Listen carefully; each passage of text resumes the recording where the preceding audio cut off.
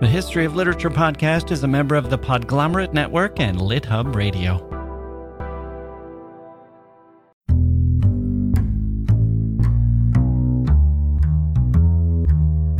I have a student who came to me and said, I think it's so wonderful that when you teach this poem, you tell us it's your favorite poem. And I thought, oh, yes, I do that. And they said, I think it's so wonderful that when you read it out loud, you cry.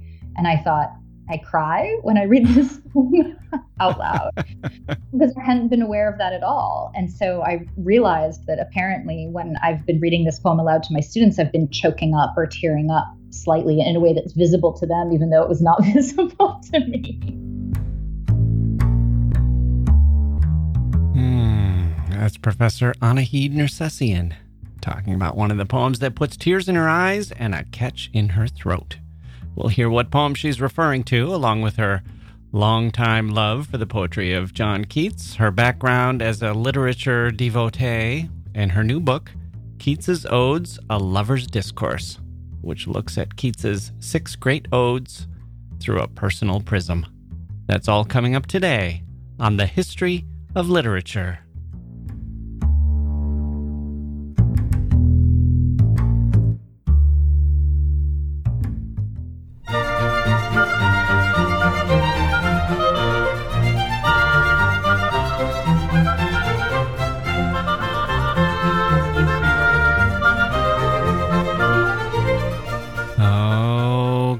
Here we go. Hello, everyone. Welcome to the podcast. I'm your host, Jack Wilson. So we have Mr. John Keats once again. We did a double episode on him last year, was it? Or last year or the year before? It's all kind of a blur now.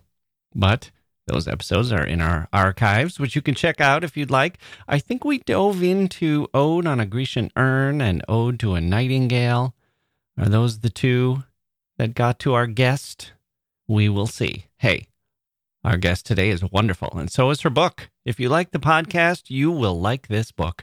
This is a professor who, well, I'm sure she can write in an academic style full of theory and so on. She's obviously smart like that. She went to Yale. She got a PhD from the University of Chicago. She taught at Columbia and now teaches at UCLA. Her books are in Harvard University Press and the University of Chicago Press. Those are some heavy hitters. But you know how in the movies when they have a professor, maybe it's played by some Anthony Hopkins type or some Nicole Kidman type, Emma Thompson, one of those brainy actors. And there's a moment when they break through and remember their love of literature and they try to explain to someone just why it was that they love reading and love these dusty old books and why they're not such dusty books after all. They're full of life and love and happiness and despair and joy. And the books speak to us across the centuries. And we find ourselves communing with the soul of someone from long ago in a land far away. Well, this is that point in the movie. This is that kind of book. Not the kind that sends an academic on his or her way up the ladder of getting tenure and so on, but the kind of book where the academic, steeped in literature, takes a moment to explore and expand and deliver the good news of these favorite works of hers to the rest of us. She goes inside her own mind, her own life. And it's a fascinating life. She grew up as a woman in New York City, a woman of Iranian and Armenian descent, and she fell in love with romantic poetry. And these essays are the result. They've been called, quote, demanding, generous, precise, utopian, and unfailingly brilliant, end quote. Excellent stuff. So, by Keats's letters, by his collected works of poetry, and by this book, and enjoy your spring. Compliments of your old friend Jack Wilson, and your summer. And why not autumn, of course. You'll still be reading these then. You can read them more than once. And why not winter, too, for that matter? Keats, Springs Eternal. So let's do this. We'll take a quick break, come back with this week's science news of the week, and then a conversation with our lover of Keats, Anahid Nersessian, after this.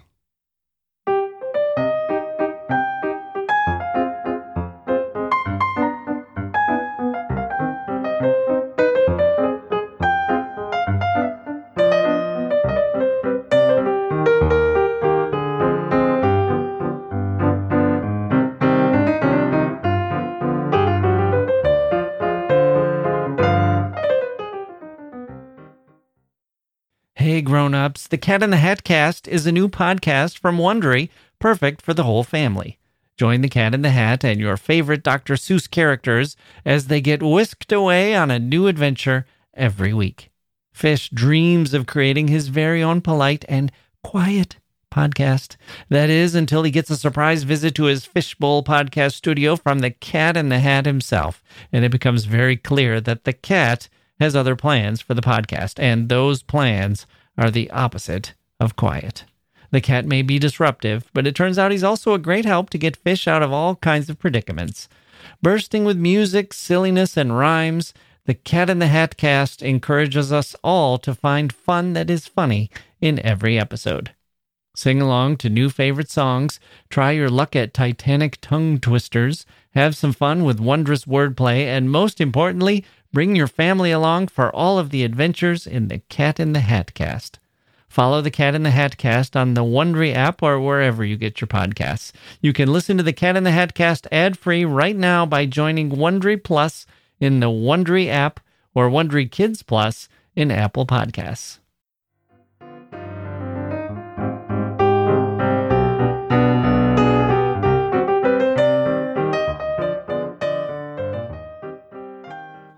Okay, let's start with our science news of the week. Do we have anything special for this? Any theme song or anything? News from the world of science. Okay, I guess that'll do.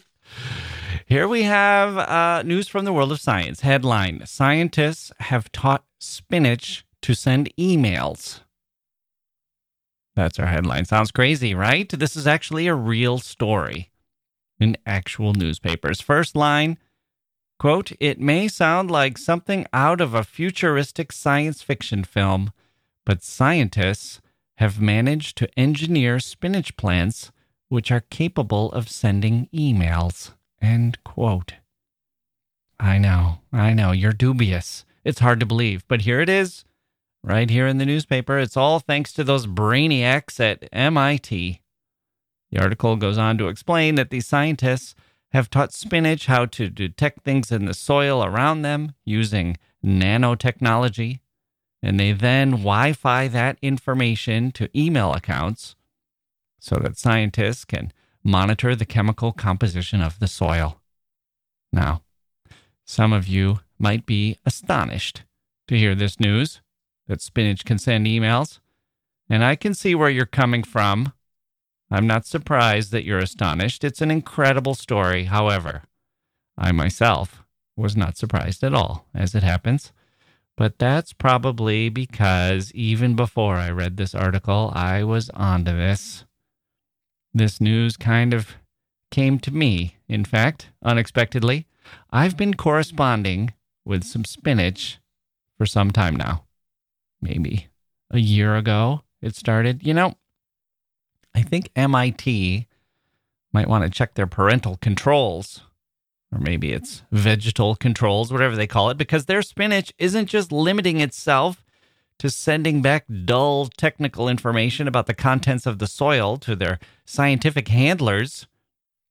These little green guys are in need of distraction, just like any other living thing. In fact, if anything, based on their emails to me, I'd say they seem to be even more in need of distraction than human beings would be, which I guess makes sense.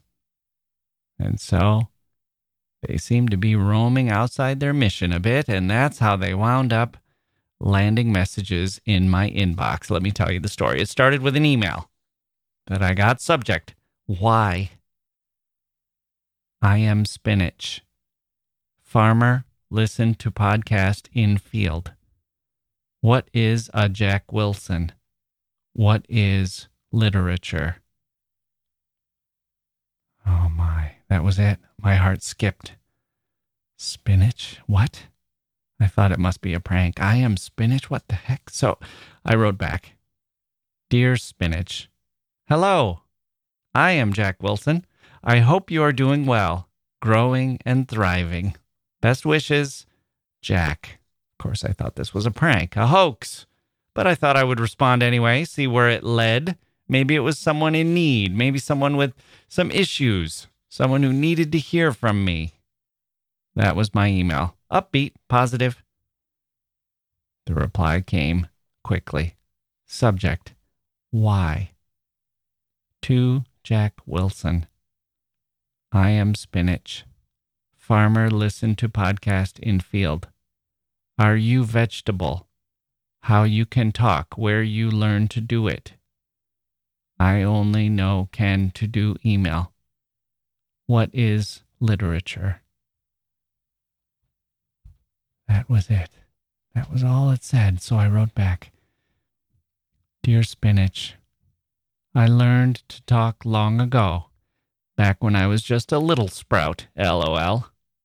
As you surmised, I am a human being, on my better days anyway, smiley face. I think you know what literature is. If not, I hope you spend some more time listening to the podcast. That should tell you, and they're all free. I thought about including a link to the Patreon account, but that seemed a little crass. And of course, I still thought it was a prank. I didn't know this would wind up on the internet, someone making fun of me for engaging in this. So I tried to keep things, not too embarrassing. Then I got another email. Subject, why? To Jack Wilson. I am spinach. Someday you eat me. What is literature? That was it for that email.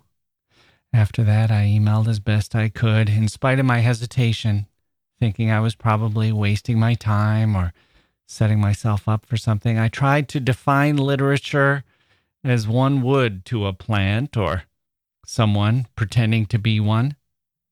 I can tell you it's not easy. I've never tried to explain literature to a plant before. It is difficult. I tried to talk about works where characters wait around, thinking a plant might identify with that. I mentioned Beckett, of course. I talked about the importance of sunshine and wind in whatever books I could think of, and the recurring love of nature. Even some children's books where plants came to life, though I didn't mention that those books always kind of creeped me out. I talked about works of literature that encourage us to grow and fulfill our destiny. But really, come on, what do you say to spinach? How do you make sense of a topic like literature? What does a phrase like books that are full of heart mean to an edible plant known for its flat, crinkly leaves? I did my best, but I couldn't shake an idea that haunted me. Someday you eat me, said spinach, and it's true. I eat spinach. I couldn't get over that. I don't know how I can stop. I don't know if I should stop. But how could I mention this to spinach? I've never tried to explain literature to my prey before. Who would listen to a predator on such a subject? So I wrote an email, and then another, trying to explain literature, my heart breaking every single time. Literature is very human-centric, it turns out, but why? I used to be kind of proud of that, as it seemed to give literature a kind of importance, even a nobility, to be so focused on humanity, but now it seemed a little narrow, even barbaric. I wrote things like, Dear Spinach, I'm sure I won't ever eat you, ha, even if I ate nothing but spinach for the rest of my life. The odds are astronomical that I'd be eating you in particular. I'll probably be eating some spinach from 100 miles away, ha. But the laughter and bonhomie were forced. Other times I would get more philosophical and say, Dear Spinach, I couldn't sleep last night. But the good news is I had a thought. Maybe you won't be eaten at all. Maybe you're going to be used for another purpose. Chopped up and turned into vitamins or medicine. Wouldn't that be better? And then I'd think, but no. Vitamins and medicine get ingested too. I hadn't really thought of that. And the chopping up sounded brutal. So I added, you'd be helping people. And then I deleted part of that. So it just said, you'd be helping. And then I wrote, or maybe you'll just wither and die right where you are and rot back into the soil. Maybe you'll spoil and make someone sick. Is that what you want? Then I deleted the entire message. Hadn't spinach suffered enough? I tried different approaches. Dear Spinach, I wrote, can you feel solidarity with other living things? It might help you to get through hard times. And, Dear Spinach, can you admire the universe? Do you feel a spiritual presence around you, hovering, looking out for you? That can be a gift. And, Dear Spinach, it's winter now, and it's very cold. Do you have everything you need? Is there a way I can get you something to help you make it through? Tiny clothes, perhaps? Or a wee blanket, woven from yarn or threads? Maybe a little matchstick that you could use as a heater? And, Dear Spinach, are you lonely? I'm lonely too. We have that in common, don't we, Spinach? Does it help you to know that? Do you have a TV? And finally, Dear Spinach, have you ever been in love? I hope so. But I had to stop there because I was crying so hard I couldn't see the screen. I got no response to any of these. And then I ran across the article above about the MIT scientists, and I knew that this had not been a prank or a hoax. This MIT Spinach, given the power to send emails, needed something more out of life, and somehow the Spinach had gotten my email address, thanks, I guess, to a farmer who listens to the podcast out in the field, and the Spinach had reached out. The least I could do was take them seriously. That night, after I read the article, my wife made dinner, a beautiful lentil soup, perfect for a cold and wintry day. It was a work of art, a great gift for myself and my family, and yet I could only stare at my bowl, wondering about the carrots and the potatoes, how it must have felt when they were chopped to pieces and dropped into the pot and boiled. Had that felt like a blessing? Did it feel like the culmination of their journey, the trip to their great reward, or was it a horrifying surprise? What had they known about their future? Had anyone bothered to prepare them for their fate? My youngest son, the pickiest eater, is going through a growth spurt now, which makes him devour things like lentil soup, so rich with the protein and nutrients that a human being requires. Without these nutrients, we cannot grow. Without this fuel, we cannot laugh or love or read literature. Without them, there is no energy. Without them, there is no life. My son doesn't appreciate this. As usual, he separated out anything green and leafy, and by the time he was done, his bowl was empty except for the slug of wilted greens he had dragged to the edge of his bowl. My wife hollered at him to finish his food, but I could only think of the Spinach, perched up there on the edge, surviving for the moment. And so I intervened. No, I said, it's his destiny. He needs to be free. His destiny? Free? What are you talking about? My wife said. She had no idea I was not talking about my son, but the Spinach itself. Finish your food, she said to my son, who sighed. They did this every night, and he knew he could not win. But my mind was elsewhere. No! I shouted, batting the spoon out of my son's hand as he brought the Spinach toward his open mouth. He's suffered enough, damn it. Suffered? My wife said. Damn it, are you insane? No, I cried. I'm compassionate. I grabbed my son's plate and ran into the kitchen. I looked at the garbage can and then the garbage disposal, the natural homes for this little green slug, and I felt awful. No, I cried. Not for this one, not for my friend. I took the spinach outside to liberate it, but what then? Dump it onto the snow? Put it on a post and let it be devoured by some varmint? Bury it in the soil? In a wild moment, I thought about bringing it back inside, cradled in the warmth of my cupped hand, and setting it gently on my computer keyboard to see if it would type me a note. Like old times, spinach, just like the way things were. But all this was madness, absolute madness. I was alone in the cold. This spinach couldn't type. And even if it could, who cared? The end was inevitable. It was left to me, alone under the night sky, left to me to find compassion in a heartless world. This hurts me, I said, raising my leafy friend above my head. I am in pain. And then I opened my mouth to the spinach, and I chewed and swallowed and lifted my tear-stained face to the sky. That was delicious, I confessed to the hollow stars above, and the universe stared back at me in empty wonder.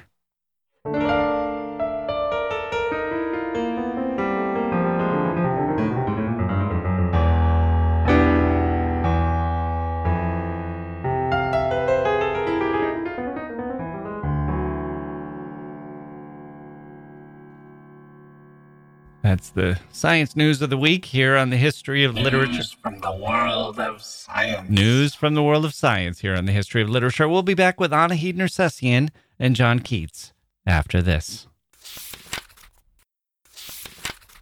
Okay, joining me now is Anahid Nersessian, an associate professor of English at the University of California, Los Angeles. She's the author of Utopia Limited, Romanticism and Adjustment, and the co-editor of the Thinking Literature series, published by the University of Chicago Press. She's here today to talk about her new book, Keats's Odes, A Lover's Discourse, which gathers and revisits the 6 poems that Keats wrote in 1819 that have become known as the Great Odes. Anahid Nersessian, welcome to the History of Literature. Oh, thank you so much for having me. I'm so excited to be talking to you. So you write that your book is a love story between me and Keats, but before we turn to your book, let's back up a little bit and talk about who you are and how you came to write this book. So let's begin with your childhood, and where did you grow up? I grew up in New York City in the 1980s. Mm-hmm. So I remember, a New York that was much rougher than New York is now. And when I was a teenager, I think if I have my dates right, when I was a teenager, Rudy Giuliani became the mayor and immediately militarized the city. And so it was very different when I was a teenager than it was when I was young. Yeah. So I have had the experience of 2 very, very different cities. Mm-hmm. Were you in the Village or Upper West Side, Upper East Side, or in one of the other boroughs?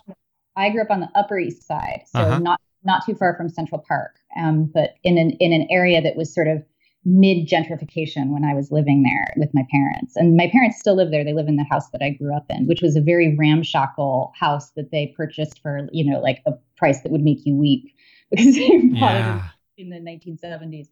And it was really falling down. So my whole childhood was my parents, doing this kind of weekend warrior stuff and trying to fix the electricity in the house and, almost killing each other and falling through the floor and things like that. So it's very beautiful now, but it was a work in progress for about 30 years. Right. And what kind of childhood did you have then growing up in the city?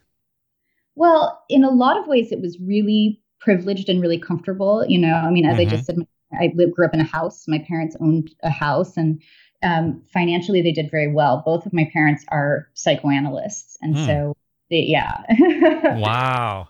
Yeah, and they had their offices in our house. So there are 2 entrances, and one goes through the kitchen and one goes to a waiting room, and so there was always a stream of patients coming in and out. And my parents are very old-fashioned, and so they abided by the old rule that your patients shouldn't know anything about you whatsoever. So it was very important that I not be seen by any of their clientele. So a lot of times I'd have to kind of skulk around or, hide if somebody else was coming up the stairs. So that was interesting. And, but they were very interested in contemporary art and literature. A lot of their friends were artists and writers. So I spent a lot of weekends dragged kicking and screaming to galleries and, museums. And now I'm very grateful for that. But at the time I resented it a lot. So that part of it was great, and again, very privileged and very comfortable. On the other end of things, my father is from Iran, and he has an Iranian passport, and he came to the U.S.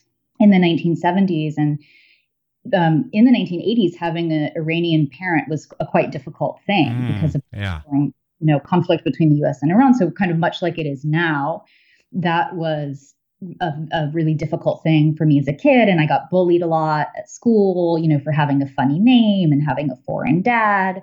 So it was a mixed bag, very, very comfortable on one end and very uncomfortable on the other. Yeah. So when you were first describing it with your parents, I was thinking of a Woody Allen movie, but it sounds like it would be kind of a Woody Allen locale, but with completely different characters. Yeah, definitely. Well, in some ways, very different characters. I mean, my parents, because they were psychoanalysts, a lot of their friends were also psychoanalysts. Yeah, so right. A lot of, shrinks kind of sitting around the house and chewing the fat. So I grew up around a very neurotic kind of, a very neurotic kind of vibe. And I'm very comfortable, in a Woody Allen context, I guess. Yeah. So, speaking of your identity, you've written or said that you were constantly being told that the literature you loved didn't belong to you. So who was telling you this, and what was their basis for telling you that? In a way that makes it sound, what I wrote there makes it sound more direct than it was. Mm-hmm. It was a much more implicit message that I got just from the fact that I never had an English teacher who was, Iranian or really who was anything but white and English, Western European. And I never read any literature that wasn't by white writers until I was in high school. That wasn't how our curriculum worked at the school that I went to. It's a very, very conservative, very traditional curriculum. And if I went to, Barnes and Noble, the writers that I saw were not people that had names like mine or, looked like my dad. So it's a really indirect way of absorbing the sense that you're somehow excluded from higher or canonical literary culture. But I think those messages, as kind of indirect as they are extremely powerful. And I certainly I heard them loud and clear. Yeah. But what was the literature that you loved? Well, I'm a real nerd. So even, I was a nerd from a young age. And I just fell in love when I was really young with pretty, canonical English literature. So I loved Chaucer. I loved John Donne. And I still do, Milton. And then, of course, the Romantic poets, most obviously John Keats, but also William Blake and Percy Shelley. Those have been the writers that have been the most important to me. Mm-hmm. So it'd be... the literature that you loved was all in this sort of general stream, a lot of it coming out of Britain, but you feeling like there was something kind of, I don't know what the right word is, artificial, or that there was a disconnect between you and who you were and the people who maybe were supposed to identify the most with that kind of literature. Yeah, absolutely. I mean, I also always felt like I was being introduced to that culture as an interloper, maybe best as an investigator, a kind of outside investigator, but never with a sense that it was my birthright or my inheritance or that it belonged to me in any kind of deep and meaningful way, which was very different from the experience of a lot of the kids that I went to school with, who were the school I went to was very waspy and, again, traditional. And so there was certainly a sense that this kind of literature and this kind of culture was the birthright and the inheritance of the student population. Yeah. It's so fascinating, and it puts you in such an interesting position with respect to it, because a lot of those people, a lot of the classmates that probably you felt at least like they did properly inherit this, or this literature did belong to them, probably didn't like it. Yeah, that's very true. Yeah, that's very true. And that's something that I kind of talk about in the book, is that in a strange way, when you feel like an outsider in your immediate environment, which I certainly did, it's very easy to get attracted to a kind of obscure or arcane or, again, slightly nerdy set of interests that pull you apart from your peers, but that also might pull you into a realm of thinking and feeling and reading that is actually quite traditional. There's nothing particularly subversive about being interested in John Donne. There's nothing particularly subversive about being a student who's really good at English. And so I don't necessarily think that my cultivation of those interests was rebellious in any way, but it gave me an out. It gave me a way to feel as though there was more to life than, being 14 and surrounded by blonde chicks. Yeah. Did you ever see the movie Breaking Away? Oh my God. That's one of my, that is one of my favorite movies. I would put that on my top 10 list. Okay. Because we talked before and I had mentioned, I brought up Professor James Chandler of the University of Chicago. And I've talked about this on the podcast before, but when I took his class in Romanticism when I was an undergrad, he said something to me that kind of changed my life, really, but changed the way I looked at literature for sure. And he was talking about Keats. And he said, if you've seen the movie Breaking Away, and I'll just remind people who maybe don't remember, there's a boy who's living in kind of a college town that's divided between it's like a town and gown situation where it's a lot of white collar workers like his father. And then there are all of these kids who go to the university also in this town. And so he's kind of on the outside looking in at these intellectuals, and he decides to kind of leapfrog over them. He learns Italian and he starts wearing Italian clothes. He becomes a bicycle racer, and he starts speaking Italian to his parents and playing opera and all of this stuff. And Professor Chandler had said during class, he said, this is kind of what Keats did. He was, he was a Cockney. He was an outsider to this group of poets. And he decided that he wasn't going to write working class poetry. He was just going to be the best poet and leapfrog all of these critics and all of these people who kind of implied that he wasn't qualified or he wasn't capable of doing it. And I'm wondering, I guess that begs the question, is part of your attraction to Keats because of his personal life story and how it might have resonated with you? It's funny because in some ways Keats was very much an outsider, and as you said, he was lumped in with a group of poets and writers that were referred to in the mainstream press as the Cockney School of Poetry, which is a description that has a really strong class inflection to it. So the idea was that Keats was working class, which is true. I mean, he was kind of, lower middle class, born lower middle class, that Keats was working class, that he was uneducated because he hadn't received a university education. He very famously could not read Greek, although he could read Latin, and that set him at a distance from classical literature, which, of course, as a poet in the 19th century, you were supposed to know front to back in the original language. So in some ways, he was an outsider, but in another sense, he did find a community of like-minded writers and artists, and was very supported by those people. So, I think that he's somebody who made his own way in the world to great effect. And even though, again, in the mainstream press, his writing was always pilloried, and he was pilloried in very, very personal terms. And again, terms that had a very strong kind of completely undisguised class inflection to them. He did find a way to be an insider within his own community.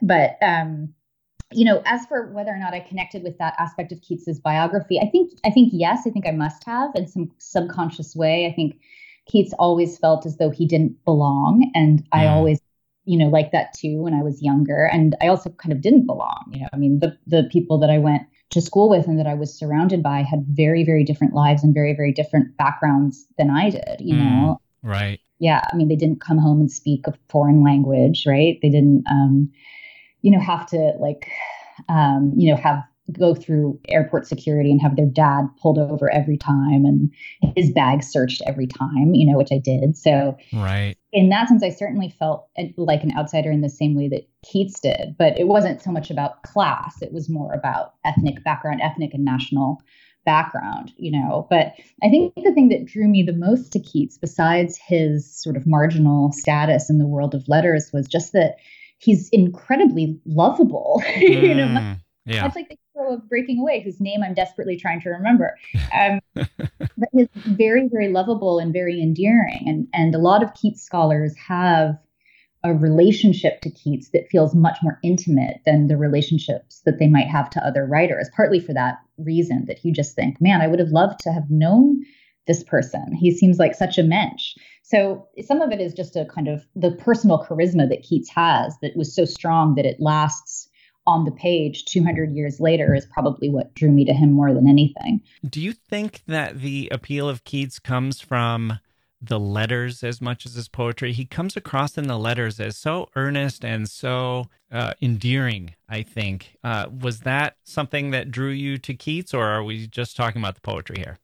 Well, I encountered the letters before I encountered the poems. So for sure. And I think that most people would tell you that the Keats of the letters is what really enchants them into the world of Keats's poetry and makes them Keats converts. And it's true because he is in his letters, of which there are many, given the fact that he died so young, because he was a prolific letter writer. But, in the letters, he comes across not just as, very lovable and very endearing and very sweet and very earnest, but also just as, sometimes kind of bitchy and mean and insecure and very, very funny and very well-meaning, and sometimes he has these crises of self-confidence and other times he's just absolutely, completely enraptured with the possibility that he's as good a writer as any that's existed in the English language. And so in that sense, he's like all of us, and the letters record him in the fullness of his personality. So, you see him being vulnerable, you see him being arrogant, you see him being depressed and melancholy. So you see everything. And so when you have that full a picture of somebody, and there are very few writers who we have that full and intimate a picture of in English history anyway, it's easy to become really smitten with them and, to feel as though they are your friend or your buddy in some way. Yeah. And you see him, and it's kind of a young person's it's kind of a young person's style in some ways, but you see him wrestling with ideas and so devoted to poetry. Yeah.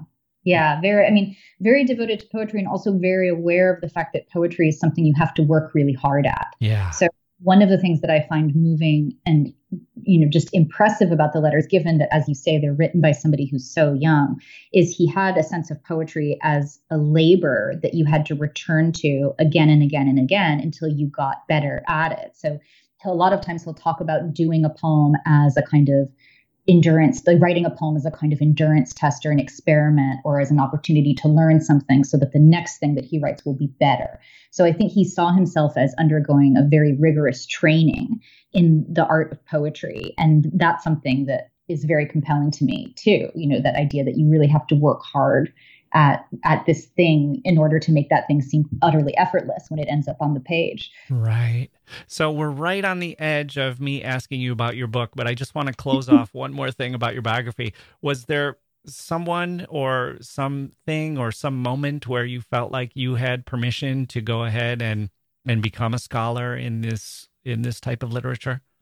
I don't think that there was any particular moment. I think that I just sort of bumbled along and did what I wanted to do. And I recognized pretty early on that, I was not very good at math, but I was pretty good at English. And so it seemed like something I could do. And I kind of just fell into doing it in a more regular way. Yeah. And then as soon as I realized that there was such a thing as a university professor, I thought, well, that sounds like a really good gig. Yeah. And so I'm interested in that. I mean, like Keats, interestingly enough, like Keats, I had aspirations to become a doctor, but I was so intimidated by chemistry in high school that I thought I'll never survive chemistry at a college level. So that was not in the cards. But Keats also trained as a doctor and then gave it for poetry. So that's another connection. But that connection didn't dawn on me until much later in life when I realized, like, oh, I also, almost got into that track and then didn't. Right. Okay. So let's turn to the book. What made you decide to write a book about Keats's Odes? There have been a lot of books about Keats. What did you have to contribute that hadn't been explored before? Well, so, the dirty truth of it is I actually didn't have a conscious intention to write this book. And my editor at the University of Chicago Press then asked me to do it. And what I had a conscious intention to do was to write something in a more personal vein that explored my relationship to canonical writers from a more autobiographical angle. So that was already percolating, and I had that since I had just finished my second academic book. So I've written 2 academic monographs, and I've edited an edition of a long poem by Percy Shelley. So all of my work has been very academic in nature, and I was kind of feeling like it was time to do something else, or I felt the impulse to do something else, but it hadn't taken concrete shape yet. And then my editor effectively, asked if I would be interested in writing something like this. And I said, yeah, sure, and because we had the intention of the book coming out in time to correspond with the bicentenary of Keats's death, which is about a month away on February 23rd, 2021, I didn't have very long to write it. So right. I had to hit the ground running. And fortunately, I was able to do that because of the fact that I've been thinking and writing about these poems for a very long time and teaching them for a very long time. So there was a set of, just a set of thoughts that I had about the poetry that I was able to access very quickly. So, in a way, it just fell into my lap. I think what makes the work different is there have been a handful of kind of memoir type books written by people who are also thinking about Keats. So these very personal books about, the writer's relationship to Keats and to Keats's poetry and to Keats's life. But all of those books have been written by men. Mm-hmm. And that's always sort of, puzzled me because a lot of the most important scholarly work on Keats has been written by women. So it seemed as though there was a divide between the kind of person that felt they were able to relate to Keats or attach to Keats in a personal way, and the kind of person that was perhaps more obligated to keep their relationship to Keats in a much more formal register. So, it is, as far as I know, my book is, as far as I know, the first memoir or, kind of critical text come memoir written by a woman about Keats. So, that is new. And so I hope that is interesting to people. I hope that's exciting to people. Well, I was interested and excited as I read it. And part of my interest and excitement was knowing how much it fit with this podcast and the listeners to it. I think listeners are going to really appreciate it in a way that they might not typically appreciate or be able to access more academic-driven work. I know that I've had other professors on who have talked about their works of scholarship, and it's a little bit, it can be a little bit hard for the, someone outside of academia to access it because it feels a little bit like you're arriving late at a party and there's an ongoing conversation that you didn't hear the first half of or something. And your book is not like that at all. Oh, thank you. It's clear that you love the poems, and you've been thinking about them very thoughtfully for a long time, and you have things that have kind of gathered along the way, whether it's information about Keats or whether it's information about yourself or anecdotes or stories or things that fit in with the poems and help deepen our appreciation for the poems. So I would say the book works. I'm glad your editor is moving in that direction and moved you in that direction. Yeah, I think a lot of academics are right now trying to find ways to incorporate a more personal voice into their writing for a lot of the reasons that you mentioned. At a certain point, it starts to be depressing to feel as though you're only reaching a very, very small readership, and that if you try to write for a larger readership, that readership may be alienated by the degree of expertise that you bring into your writing, or by the ways in which you can't make that expertise accessible to others. So I have a lot of respect for scholarship, quote unquote, proper. I have a lot of respect for academics and for academia, but I do think that all critical writing needs to become less hermetic if it's going to have any kind of, effect on the people that encounter it. So I am certainly trying to move more in that direction in my own work. Right. Okay, good. So you say the book is a love story between me and Keats, and not just Keats. So let's break that into 2 parts. So what do you mean by it's a love story between you and Keats?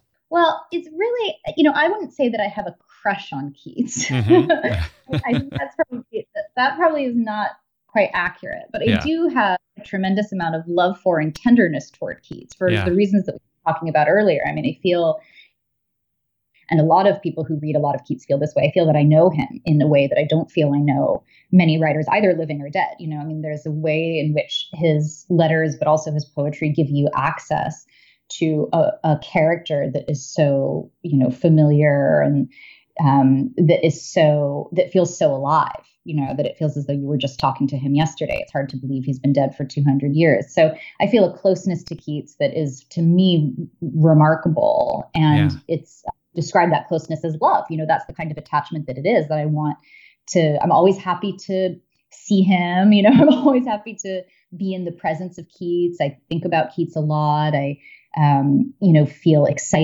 to feel excited by Keats, even though I've been reading his poetry for as long as I have. So it's a very intense attachment that I have to him as a writer, but also as a human being. So in that sense, it's a love story, but it's also, I think, in a larger sense, a story about what it means to have poetry change your life. And I think that we changed by works of art as dramatically and in some cases as traumatically as we're changed by our relationships with other people.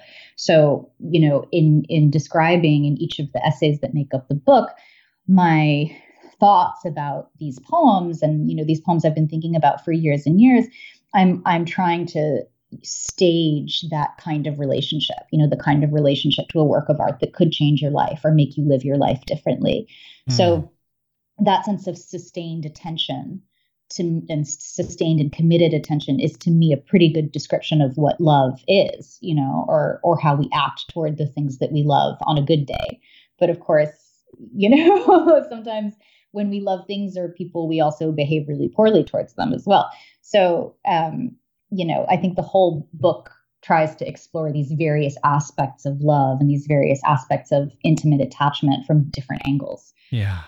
And you say at one point that as you were reading old poetry, that you began to hope that the past might need you as much as you needed it.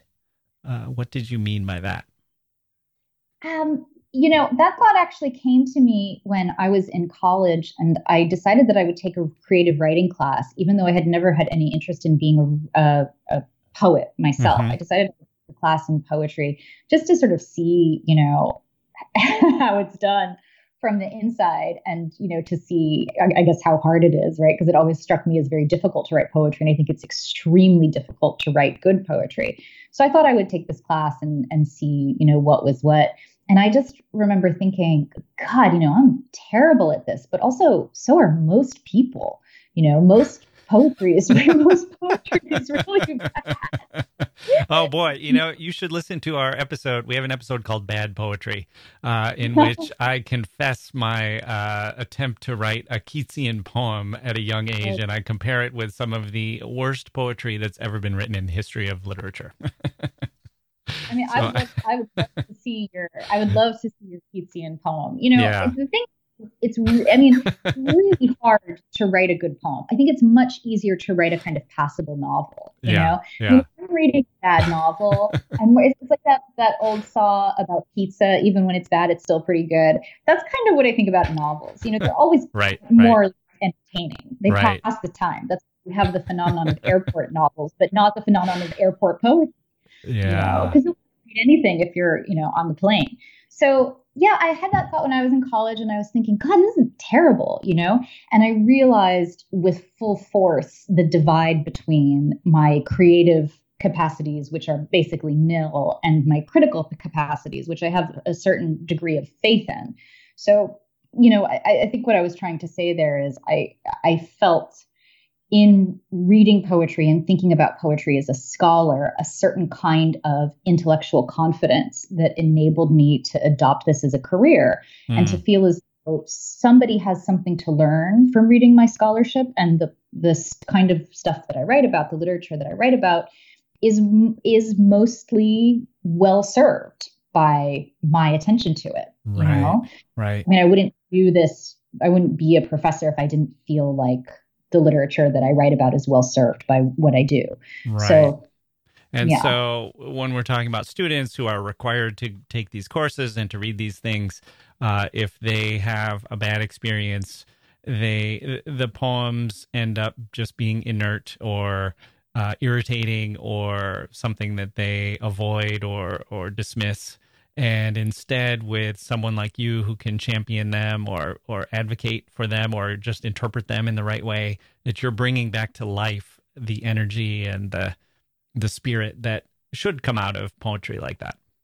I hope so. In the second chapter of the book, I talk about this open letter that four Columbia University students wrote about the core curriculum at Columbia, which is a curriculum that I've taught because my first job was at Columbia.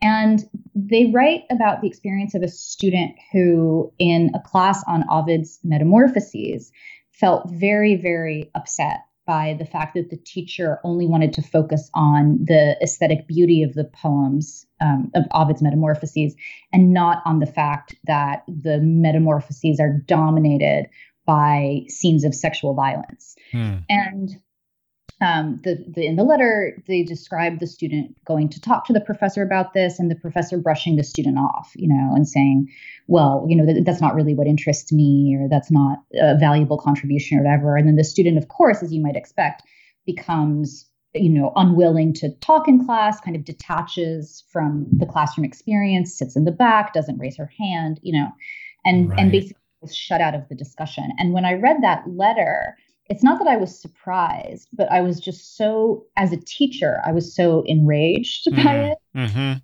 That kind of, leaving aside the fact that Ovid's Metamorphoses, and I talk about this in the chapter, is quite obviously a long poem about sexual violence. I mean, it's not, you don't have to impose that reading on the poem. I mean, it's explicitly what it's about. It just seems any teacher who would shut down a student or dismiss an interpretation or suggest that a certain point of view wasn't wanted or warranted in class is doing such an incredible disservice, not just to the student, but also to the literature. Right. So, I'm always trying as a teacher and as a professor to keep the classroom as open as possible to whatever anybody wants to bring into it. I think that is an ethical obligation as well as a pedagogical one.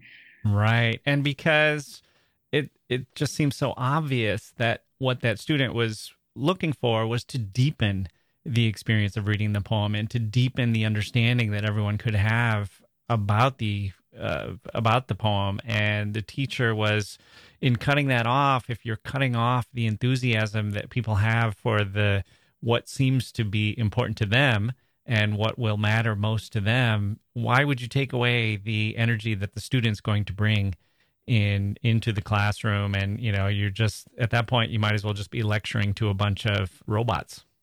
Yeah, but that's what a lot of people want to do. Right. It's easier. It's much easier. It's much easier to present yourself as the unassailable expert than it is to have your ideas challenged, but it's bad. It definitely is bad teaching. There's no question about it. And bad teaching kind of makes my blood boil. Yeah. So when you were setting out to write this book, it does have the feel of things that you've taught and mentioned in the classroom and learned along the way as you've studied these poems and written about these poems maybe in other formats or read other criticism or essays about the poems.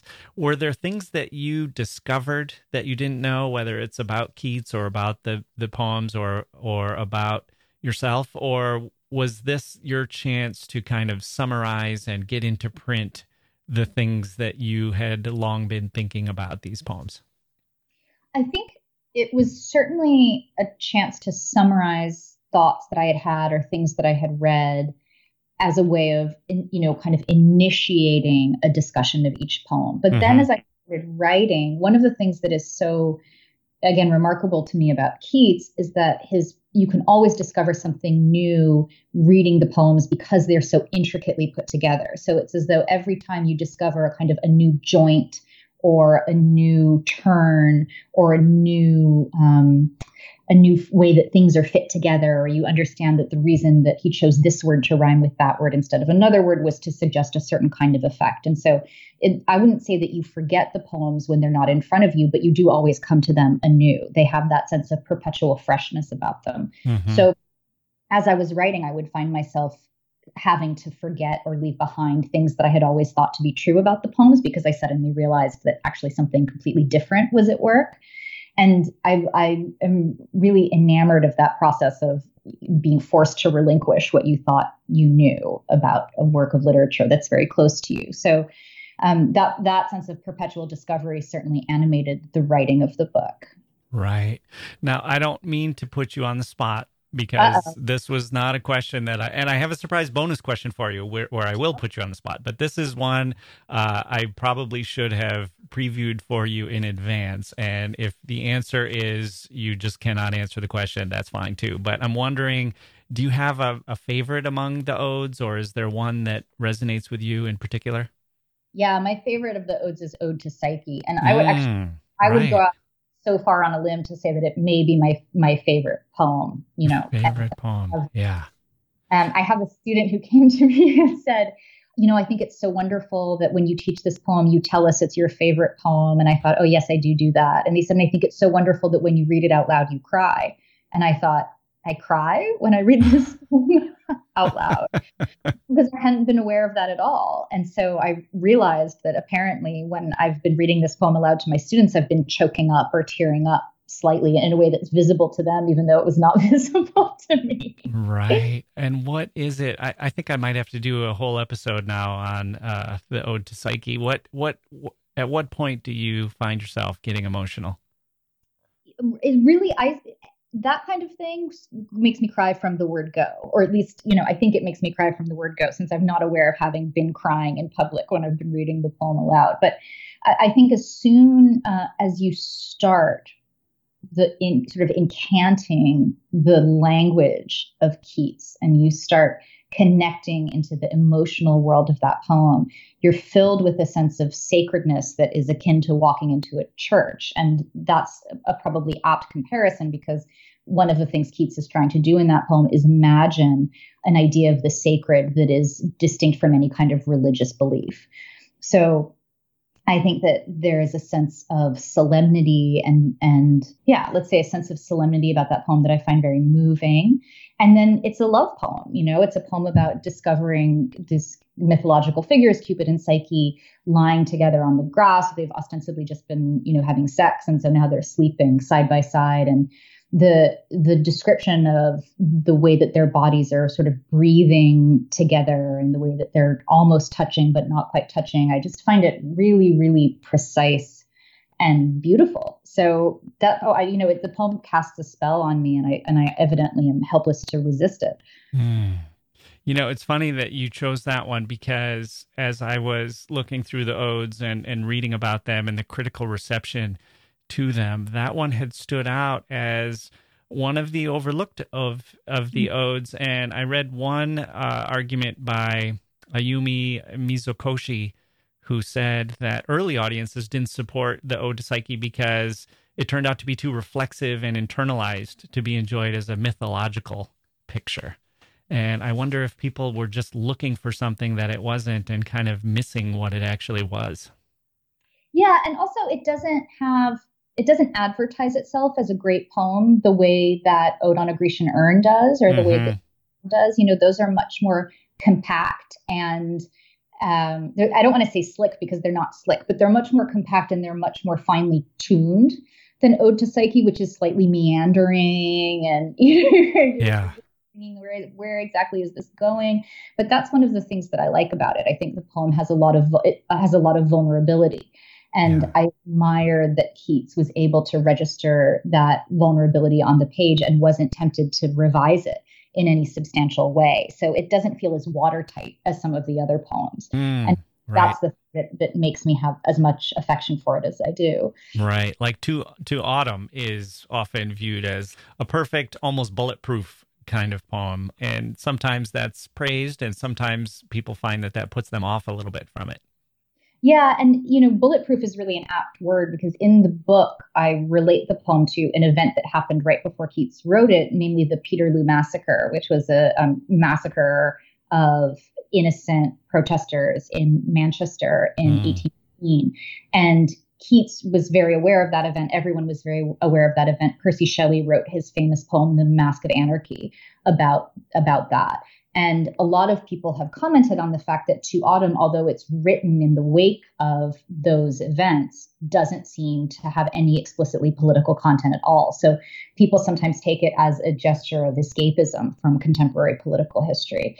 And so in the book, I try to think about what that would mean. And I end up deciding that instead of the poem having instead of the poem seeking to praise its own perfection, it actually thinks of its perfection as a kind of tragedy, because the fact of it is terrible things happen all the time, and yet beauty persists in the world, right? And we are fully aware of all the horrible things that are going on all around us, that are sometimes happening to us, that we are sometimes implicated in, and yet we're still able to find a poem beautiful, or to find, the sight of a tree beautiful. And so I think that the poem is very conflicted about that impulse in human beings to continue to love the world, even when the world seems very unlovable. So yeah, I mean, it is perfect, but I don't think that it's proud of being a perfect poem. Right. And boy, if we ever needed someone to explain for us why it's still relevant to read poetry in 2020 and 2021, I think you just sort of nailed it. Okay, so I do think that Ode to Psyche might have been T.S. Eliot's favorite among the odes. Oh my gosh, really? I've never heard that before. Yeah, I'll have to track that down, but I'm pretty sure that that's something he had said. Okay, so we are now up to the surprise bonus question. And let me say that we've kind of been getting toward it when we talked about Keats's background, and with your description just now of the Peterloo Massacre. But what I want to fill in for the listeners is that in your introduction to the book, you had connected this idea with Shaw, which to me was very thought-provoking. And it was his suggestion that there was an affinity between Keats's poetry and the ideas of Karl Marx. Yeah. And it made me think that had Keats not died so young, their lives would have overlapped. He would have been 53 when the Communist Manifesto came out. Yeah. Okay, so here's the question. Are you ready? Yeah, okay. As ready as I'll ever be. After falling asleep in the pleasant shade of a plum tree on a summer's day, you awake from some fantastic dreams to find that a literary genie has appeared. She is a kind-hearted spirit who smiles warmly and tells you that she can grant you one wish, except she can only offer you a very limited choice. You will be permitted to spend an afternoon with one historical figure. Either you can meet with the 25-year-old Keats to tell him about Karl Marx and his writings and ask him what he thinks, or you can meet with Karl Marx to ask him all the questions you want about Keats and his poetry. You and your companion will be supplied with a nice meal and your beverage of choice as you speak, and then you'll return to the present day. Do either of these meetings appeal to you, and why or why not? Both of them appeal to me greatly, because Keats and Marx are probably my two favorite writers. Oh, wow. Okay, great. Yeah. And I don't just, I really mean that about Marx, that I don't just appreciate Marx as an intellectual or, as a scientist, but also as a writer. He's very extraordinary. And of course, Marx was very, very, very fond, that word is too weak, but very fond of Shakespeare and also of Percy Shelley. So, he was a very literary man himself. And, I don't actually know if there's a record of Marx having read Keats, but I think that had they met, I think that they probably would have hit it off like gangbusters. Everyone who met Keats kind of hit it off with Keats. Yeah. A very fun person to be around. So if I had to make the choice, it's very, very hard. I think, unsurprisingly, I would have to choose to meet the 25-year-old Keats. Yeah.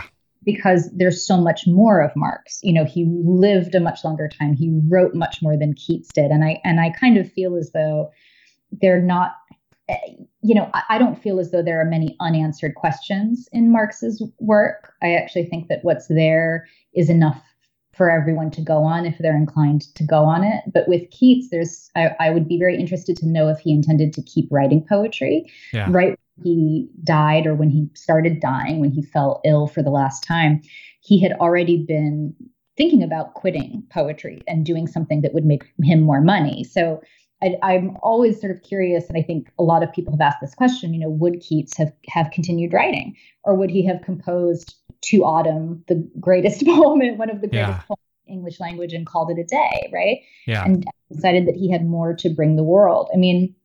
That was something that really started, that notion of what poetry can or can't bring to the world was something that really troubled him. I don't want to say later in life, because that makes it sound as though he lived to a ripe old age, which of course he didn't. But he was very concerned that poetry didn't really help anyone, that it didn't make anyone healthier or happier, that it wasn't a tool for justice. And that began to weigh on him quite heavily. So I would want to know, what would you have done? You want to keep writing? Would you have actually gone and used your medical degree or your medical training? Or would you have become a lawyer, which was something he was kind of toying with? So I think it would have to be Keats. Do you think if you told him about Karl Marx and laid out Karl Marx's arguments and observations, that it would have resonated with Keats? It might have put him on a new path? I mean, absolutely. And that's sort of what George Bernard was saying in that essay, right? So Shaw is talking about a Keats poem called Isabella, or The Pot of Basil. And he says, the stuff in here wouldn't be out of place in capital. And that if Keats had lived, he probably would have turned into a Bolshevik, right? Yeah, that's right. the word that Shaw uses. And it's such a bold and completely out of left field thing to say, but I think it's absolutely accurate. And so Keats, we sort of started this conversation by talking about the circle that Keats ran in, the Cockney School of Poetry circle. And that circle was very, very politically left-wing, to use a contemporary expression. It was full of radicals. And that's partly why Keats attracted as much negative attention as he did, is because he was associated with this group of radical writers. Yeah. So I think absolutely. I think that, he would very quickly understand Marx's ideas. I think that he would very quickly sign on to them. Mm-hmm. He was a person who was painfully preoccupied by injustice during his lifetime. And so, I think absolutely. I think he would have been thrilled, delighted. There's this amazing description of Keats reading the poet Edmund Spenser for the first time and being so excited that he jumps off the bench. Because he can't contain himself. Not a response that most people would have to Edmund Spenser, but he jumps off the bench and he's so excited. And the person who writes this description of Keats, describes Keats as having, just as though his whole body is filled with excitement for good poetry. And I think that if you told Keats about Marx, he would have a similar reaction. He would kind of jump into the air and be overwhelmed by the profundity of Marx's ideas. So. Yeah. Yeah. Okay, so I think you've answered my next question, which was going to be, what if I told you that the condition was that you would be required to write an essay or a book about the discussion that you had? It sounds like Keats would still be an amazing book to write, although having a chance to interview Marx about Keats would, I think, be a pretty good book too. Yeah, no, that one would also work. Would also work. I like the idea of staging these conversations between writers that have never met one another, and then sort of seeing, imagining what that conversation would be like. Yeah. That's a cool idea. Yeah. Okay, well, let's leave things there. The book is called Keats's Odes, A Lover's Discourse, published by the University of Chicago Press. Anahid Nersessian, thank you so much for joining me on the History of Literature. Oh, well, thank you so much. This was so fun.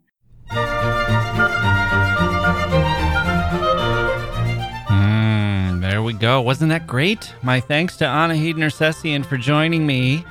We're going to dig into that great poem, Ode to Psyche. Next time, we will do some careful reading. But you know how things go. When carefulness turns into carelessness, it's not because we don't care. It's because we care too much.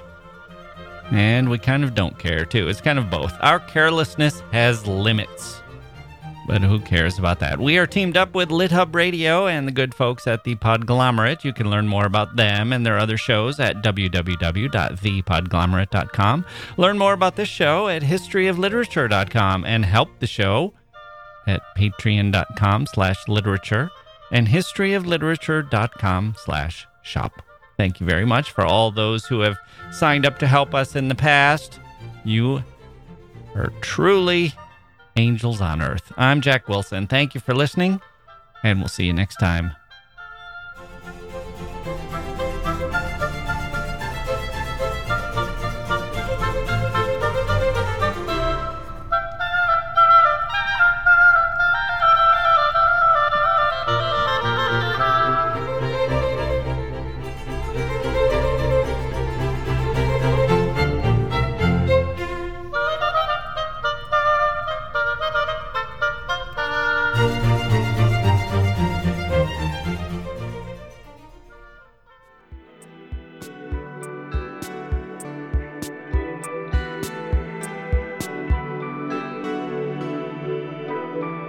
The Podglomerate. a sonic universe.